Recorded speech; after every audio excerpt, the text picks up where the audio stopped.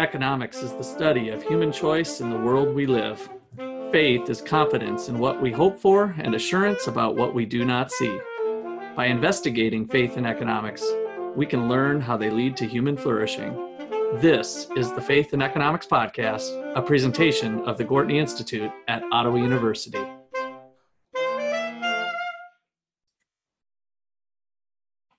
Welcome to our show today. I'm Luke Graham, co-producer and graduate assistant for the Gortney Institute. We have Dr. Russ McCullough, the founder of the Gortney Institution and Wayne Angell Chair of Economics. We have Dr. Justin Clark, the Menard Family Professor of Philosophy and Ethics. And finally, we have Dr. Peter Jacobson, the Gortney Professor of Economic Education and Research. All right. Well, we thought we'd talk about a few headlines that we've seen here on child labor. I've got a clip from an article that reads, U.S. government should end child labor at home. Farm worker children under 18 need better protection. It starts off with this quote around the world. This week, the U.S. Department of Labor published its annual global report evaluating 131 countries and territories on their efforts to end the worst forms of child labor.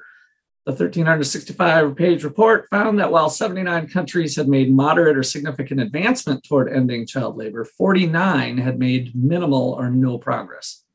However, a similar assessment of the situation in the U.S. was conspicuous on its absence. And Peter, you had something in Wisconsin?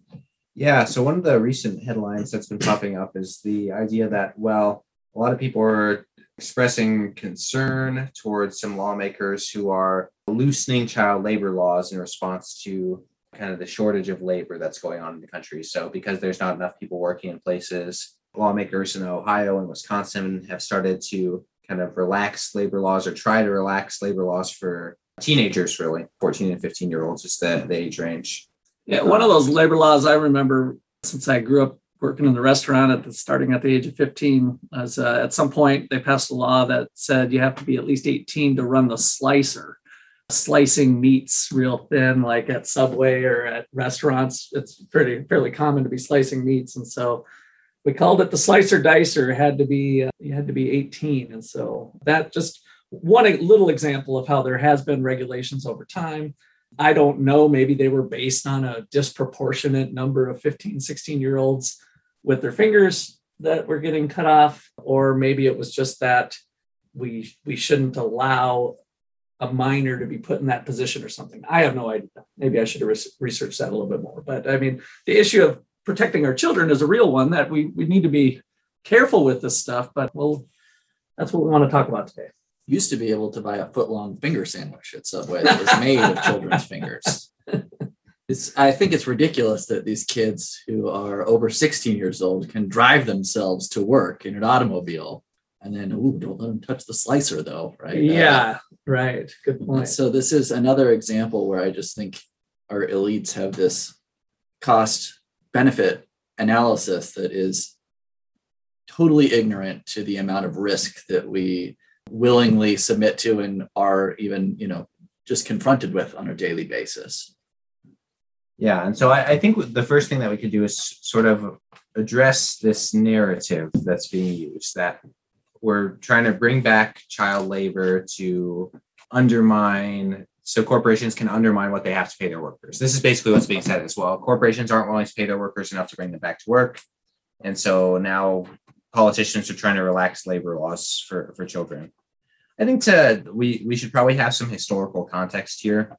An absence of child labor, I think we can generally agree, is like a good sign for society, that we can move away from children having to work to a certain extent. It depends on what you mean by that.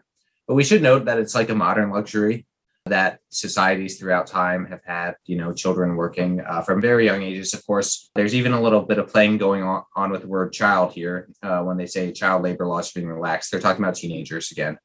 And so I think the first important step is recognizing, well, this is actually sort of a modern sensibility that we have, this disposition against child labor. It's not something that historically has existed with humanity. It's new. Yeah, I like the way you said it's a sign of progress, in a sense, that we have the luxury of those sorts of options to not have children working, rather than it being a mandate of how something ought to be. It's actually a reflection of progress. Yeah. And so based on this, a lot of economists will sort of levy defenses of child labor, especially in, for example, developing countries. And the defense goes something like this. Well, you don't know the situation in a country, for example, like India, where if you might have your father, is working a job, your mother maybe is like taking care of like a home backyard farm garden situation in order to make ends meet. And if a child, is going to school, but maybe they're not doing well, or they don't really have access to go to school for whatever reason, and you have a law that prevents them from going out and working, well, this family you might just be subjecting them to have like less food than they actually need to go on. And so by allowing the child to go work on a farm as a farmhand or something like that, like you're making even the child's life better. You're providing more resources for the family itself. I think Peter touched on these two different ways to cleave up this pie. And I want to make sure that we're doing this very clearly because I think it can help us analyze what we do and don't like about child labor. So let's first talk about labor that is exploitative versus labor that isn't exploitative. And we can say that like exploitative labor, we just think is bad generally. And we think it would be better if people didn't have to do it. You can think of like, or even really onerous labor here, like really difficult farm picking strawberries or something is very difficult to do. And then, so we can imagine that we want the amount, like that share of labor to go down over time. And I think you're 100% right that that is a luxury to not have to do that kind of labor. When you are in a society that is generally poor, most people have to do that kind of really onerous labor. And when you look at very poor societies, children do work that kind of onerous labor precisely because the alternative for the family and for the children even is worse, right? Mm-hmm.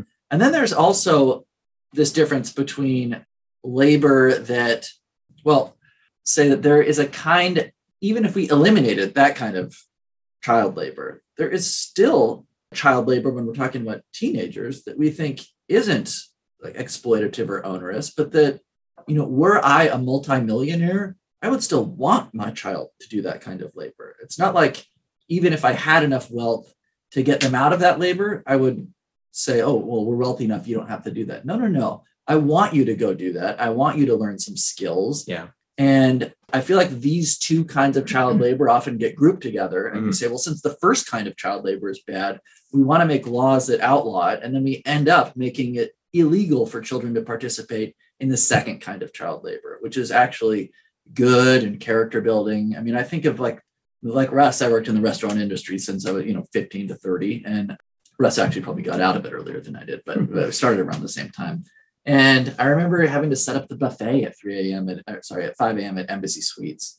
And it was really difficult, but, I learned a lot during that time and I learned how to be a better worker, and it wasn't like I was doing that or else my family would starve or something, but it taught me a lot of things. And, I learned a lot about work ethic. And I wouldn't want to remove that kind of opportunity from the labor force. And I worry that whenever we group these two classes of child labor together, that's what we end up doing.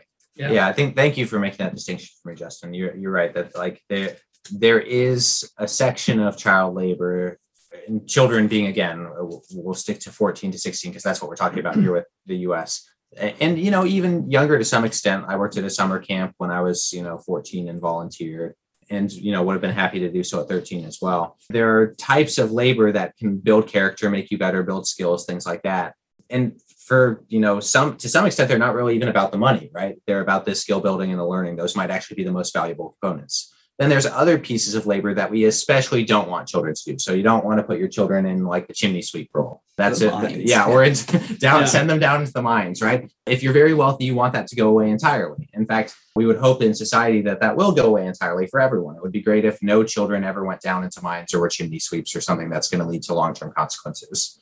But I agree with you, Justin, that there are certain jobs and having a job teaches you something early in life that is valuable. In fact, even people who say, no kids should do any working at all, you should take your teenage years to be a teenager and be a kid. Even those people really support child labor. They just like to call that labor school, right? Like this is the alternative that is a requirement our government does make people do. In order to pass school, you have to do some work. Now you could say, well, the kid could just not do anything. At the very least, they're sitting in the classroom, right? At the very least, their job is to sit there and move to the next spot when the bell rings. So everyone is basically okay with children doing something.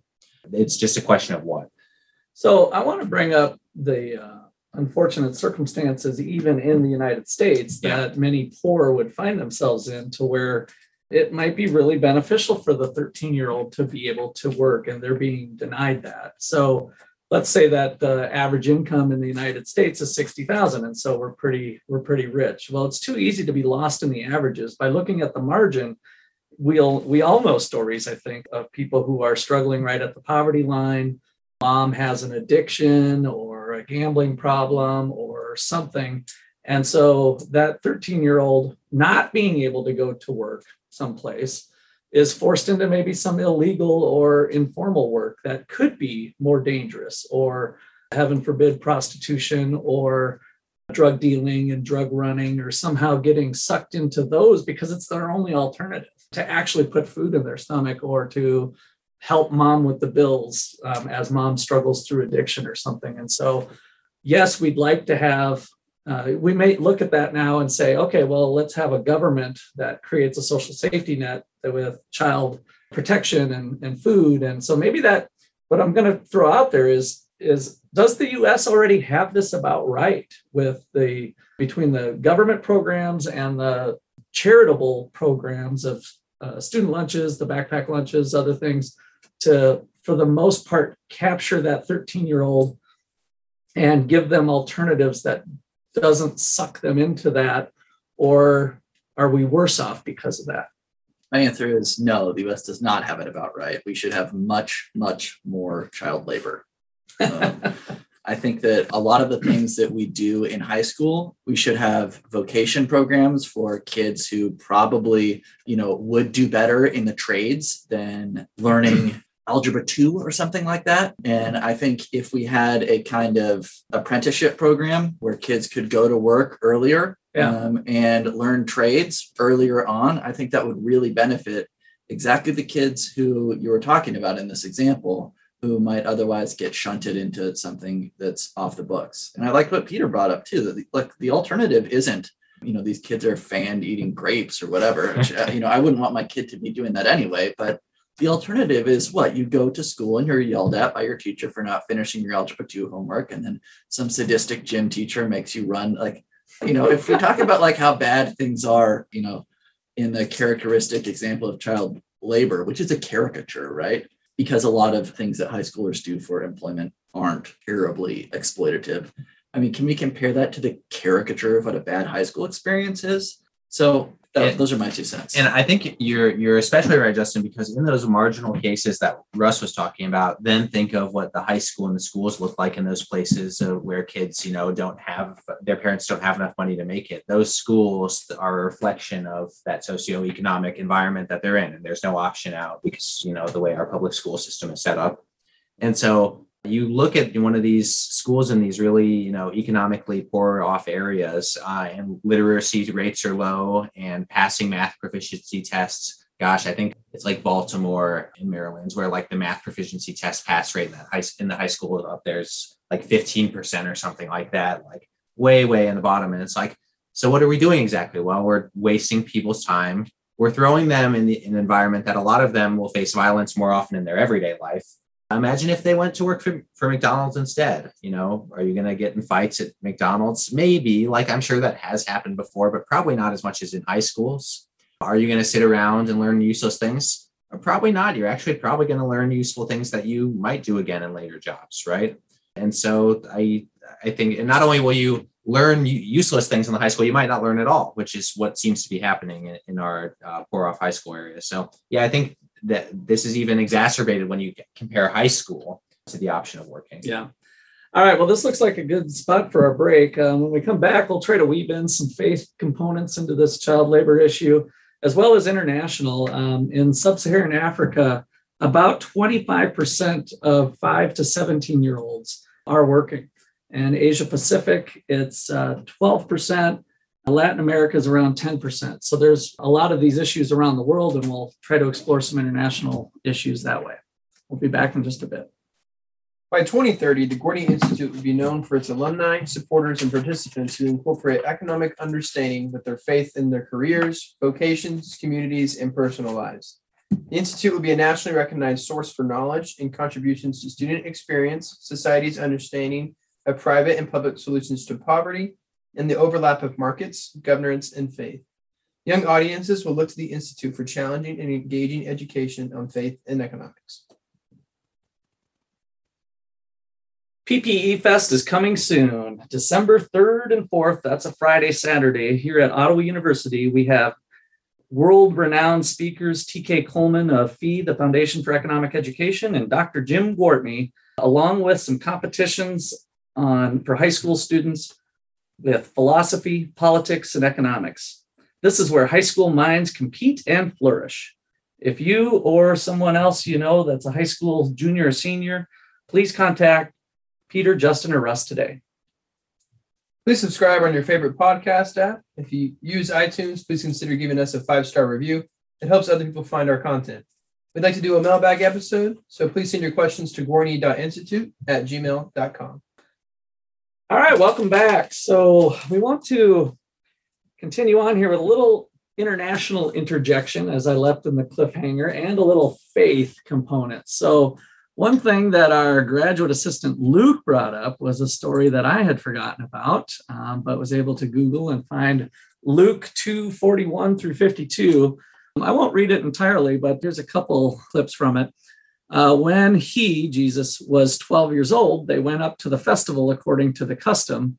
And after the festival was over, Jesus ended up speaking and teaching and starting his ministry, really, by working with those that were present. And it was more because it was an accident that the parents had left. They thought he was with them, and he ended up being there for a long period of time. And so it is an example of boy Jesus starting his ministry and to some degree going to work. So there is a little biblical evidence of the divine even partaking in some child labor, if we want to frame it that way. I don't want to push that too hard, but that is one instance in there. On the international side, I couldn't help but bring up, to expand on what I did, the unlikely, or the small percentage, I should say, of American children who are needing to work because of abusive relationship with parents or just in poverty for whatever the circumstances are. Around the globe, of course, that's all over the place. And so we have the poverty rates on $2 a day, $1.90 a day is incredibly high in countries where there's not a lot of economic freedom. And so in countries like the United States, our poor are earning 10 times the amount that their poor are. And so hunger and meeting the basic necessities of life are a thing there. And I think the reason why we see 49% of, or 49 countries rather, in that last piece that have made minimal progress at all, is that they're just trying to get to first base. And I think to take away those opportunities because of us trying to impose our Western laws on them is really disgraceful in a sense. Another thing that's brought up in this literature is that if we do successfully impose Western child labor laws, and by the way, of course, we're limiting, I don't think anybody wants the 5-year-old in the factory. We're mostly, so having some standards, I'm not completely convinced that no standards at all is the right way to go.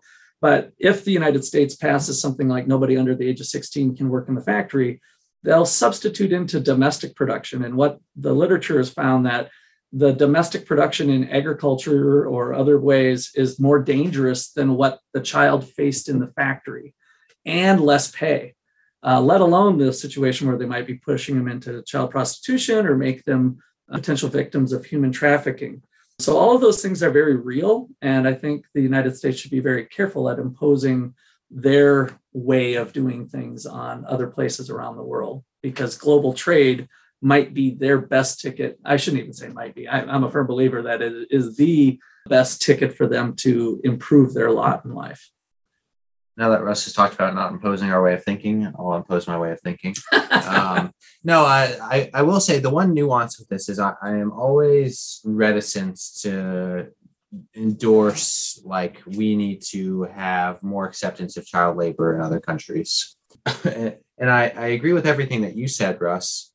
The reason that I still am a little hesitant to do that is that I'm not actually certain that all the child labor that happens in other countries is families voluntarily deciding with their children, hey, in order to make ends meet, you have to work. In other words, in places like China or, a lot of developing countries, you hear stories of these factories of multi-million-dollar corporations like Nike or Apple or these organizations having this low-paid child labor. Part of the story is the question of, well, how much of this labor is actually voluntary? How many of these kids are working voluntarily to help provide for their families versus someone in the area has basically coerced the parents of these children, or is even like kidnaps these children and is basically using them to make minimal amounts of money.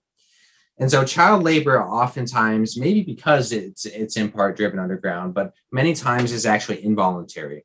And we can even imagine like a terrible parent, like the Cinderella story, right? Of, some parent who's forcing their kid to go to work and maybe they don't need the extra money, but the parent's just wasting the extra money on, let's you make an extreme example on booze. You send your child to work at the Nike factory so you can buy more beer, something like that. And so I'm a little careful whenever we talk about child labor because there is a third category. Justin mentioned our two categories. There's the dangerous jobs that no one wants their kids to do.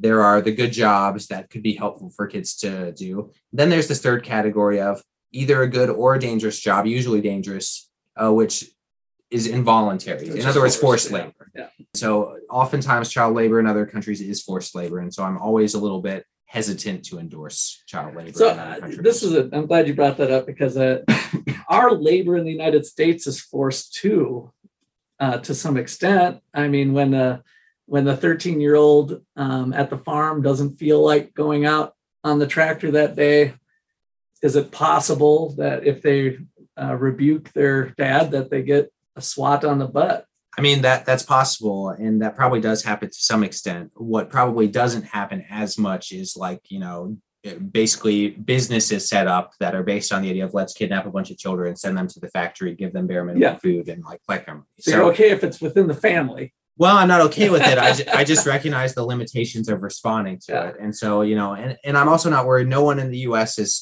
trying to endorse child labor in the U.S., or at least it's not a very strong lobby. Whereas a lot of people are trying to defend child labor in other countries for the right reasons that you said, that it fosters development.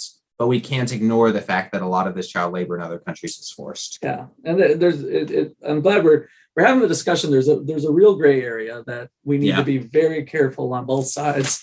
But since we like to talk about policy here, where does policy fall on that? Do we let it fall more on freedom, or do we try to have the government be a better police, court, and judge on the child labor law? Go ahead, Justin. While I agree with Peter that there are these bad Cinderella cases, and the example of very, very powerful and rich corporations essentially enslaving children in China, that would be an example of things that were bad too. I do think that the majority of the cases of child labor do fall into those two categories, which I was talking about earlier, which are exploitative and onerous kinds of child labor that we don't want children to do, and the kind of child labor that we want teenagers to be able to do. And my contention here is that legislation is a really blunt tool and isn't the right tool to address the things that we don't like about onerous child labor, while leaving alone the things that we do like about what you could call even character building child labor. So what I would contend, and I think that a lot of economists agree with me, is that the reason exploitative child labor exists in the first place is that those people have a very real lack of wealth, right? That not having your children participate in onerous child labor is historically a luxury. Yeah. And so by outlawing that, you actually don't address that problem. You just make these people poorer. It's not like, the whole point about Marie Antoinette when she said, well, let them eat cake, right, was that people were complaining that there wasn't any bread, and her retort is, well, then they should eat cake instead. And it's like, well, that's obviously not an option that's available to them, right? So if we say, well, no more child labor, treat those children well instead. Well, that's not the option either, right? So I don't think legislation solves that problem in the onerous cases of child labor. And I think what it does when you make these legislative acts is it outlaws the kind of child labor that we actually do want and find effective. Yeah, let me color this in a little bit more. So I mentioned in sub-Saharan Africa, 25% of the age group of 5 to 17 are working, and the 5 to 17 age group is 63 million kids. So if we take that option away, if we look at, let's say there's 20 million kids working, and what fraction is the odious case that Peter brought up? Is it 5% of those 20 million kids, or is it 90% of those 20 million kids? To me, that's the difference between using legislative action or not. I suspect it's a small percentage that would be the odious case that isn't allowing these kids to help positively contribute to the bottom line and putting food in their tummies and roofs over their health and getting shelter. So I tend to agree that legislation's the wrong way to go about it in a heavy-handed way. Again, there might be some minimal things of, where does it start? Where does it end? Is it 5 years old okay? Is 7 years old okay? Is 12 years old? What's the threshold? That's a tough one. But then can we also, No, go ahead. really quickly, the definition of what we mean by labor is important here too, right? Because when we're talking about child labor in the US, right, do we mean a child that's on the payroll of a firm? Do we mean a child who is mowing their lawn? My little brother used to complain when he would get asked to do things like get my mom a glass of water when she was at dinner. My brother would call himself. He would claim that my parents were trying to enslave him, right? Which is just not the case, right? But it is the case, though, that in very poor households, children do end up having to do a lot more housework. If you are the eldest child of a single parent, you are going to be doing a lot of the parenting work that another parent would do. So, is that any less objectionable than the eldest child of a two-family household, like going out and apprenticing at, in a mechanic shop or something? And I think this distinction is very tough to draw with what we actually mean by labor in the first place, anyway. Yeah, and I'll just qualify that. I actually agree with both of what you said, Justin, in that the effect of the legislation probably wouldn't help in the cases that we're against and would hurt the cases that we're okay with. And I agree with Russ that probably the percentage is very small. And because the percentage is very small, it doesn't make sense to pursue this legislatively. What I want to emphasize is that if we want to use the term liberalism or libertarianism, or just use the word of a freedom or something like this, that this perspective of looking at the world is a very thin perspective. And it's important to have thin perspectives. It's important to say that I believe people should be free to do things. And so I am against legislation because this is a blunt tool and you can't use a hammer to fix a microchip, something like this. That doesn't mean, though, that we can't have something to say about these bad cases. And I don't think either of you are denying this either. In other words, I am still opposed to these cases where you have forced child labor. And so what does that mean? If I'm not pro-legislation, which I'm not, and I am still opposed to these cases, well, it means that there are probably things in my life that I could do to make this situation better that don't involve legislation. Specifically, if you're a listener and this is your issue that bothers you a lot, I recommend becoming CEO of Nike or Apple. I know this is a tall order. The point, though, is that affecting change in a substantive way requires a lot of work. It's why politics is, I think, such a poison pill, is people feel like they can be important just by casting a vote rather than doing a ton of work to have a real impact. If you can become the CEO of Nike, the CEO of Apple, and make sure the companies in those countries that they're running in aren't using this forced labor, and maybe it hurts your bottom line, but you do it anyways, that, to me, that's the solution. Finding a nonprofit that is passionate about these issues. That's right. Or starting your own nonprofit is another free market solution that avoids legislation, to undercover stuff that seeks to find out who's being hired and how they're working and It can be very targeted that way. And I think that's one of the beautiful things of the free market solutions is it's very organic and it'll create a better knowledge about the issues without then undermining the ones who need that work. Yeah, no, I agree with you, Russ. And if you want an even easier version of this, you could just decide not to buy certain products of certain companies, right? I don't have any problem with this. If you have a company that you think is pretty reasonably likely to be using forced child labor, you probably shouldn't be buying their things already. Like this seems to me to be a moral imperative, or at least something that's maybe praiseworthy, if it's not a moral imperative. So. I like Peter's discussion of thinness, and that, just because we don't want to politically forbid something doesn't mean we need to morally approve of what's going on. Yeah. And it doesn't mean that we don't have some sort of call to action still. Yeah. But the ultimate problem is, and I think this is a problem that my generation, maybe the generation under me, and Justin's generation to some extent probably was sold this, you need to go out and change the world. Like you graduate from high school, and our high school song, we didn't get to pick it, but it was something about like, go make a difference in the world or something like that. Here's the thing with changing the world. You have to be successful to change the world. Like you have to succeed. And like these two things don't happen at the same time. It's you need to be successful first, and then you can affect change in the world. You don't get to skip the successful step. So you don't get to be lazy, sit at home, and cause change to happen. That's just not how change works. How dare Peter try to draw this age distinction? All right. Well, this looks like a good place to wrap. This has been a production of the Gortney Institute here at Ottawa University. I'd like to thank you all for listening. A 5-star rating helps other people find us. And also you can forward it along to other people in your network. And hopefully we can build and build like we have been. Other than that, be fruitful and multiply. Thanks.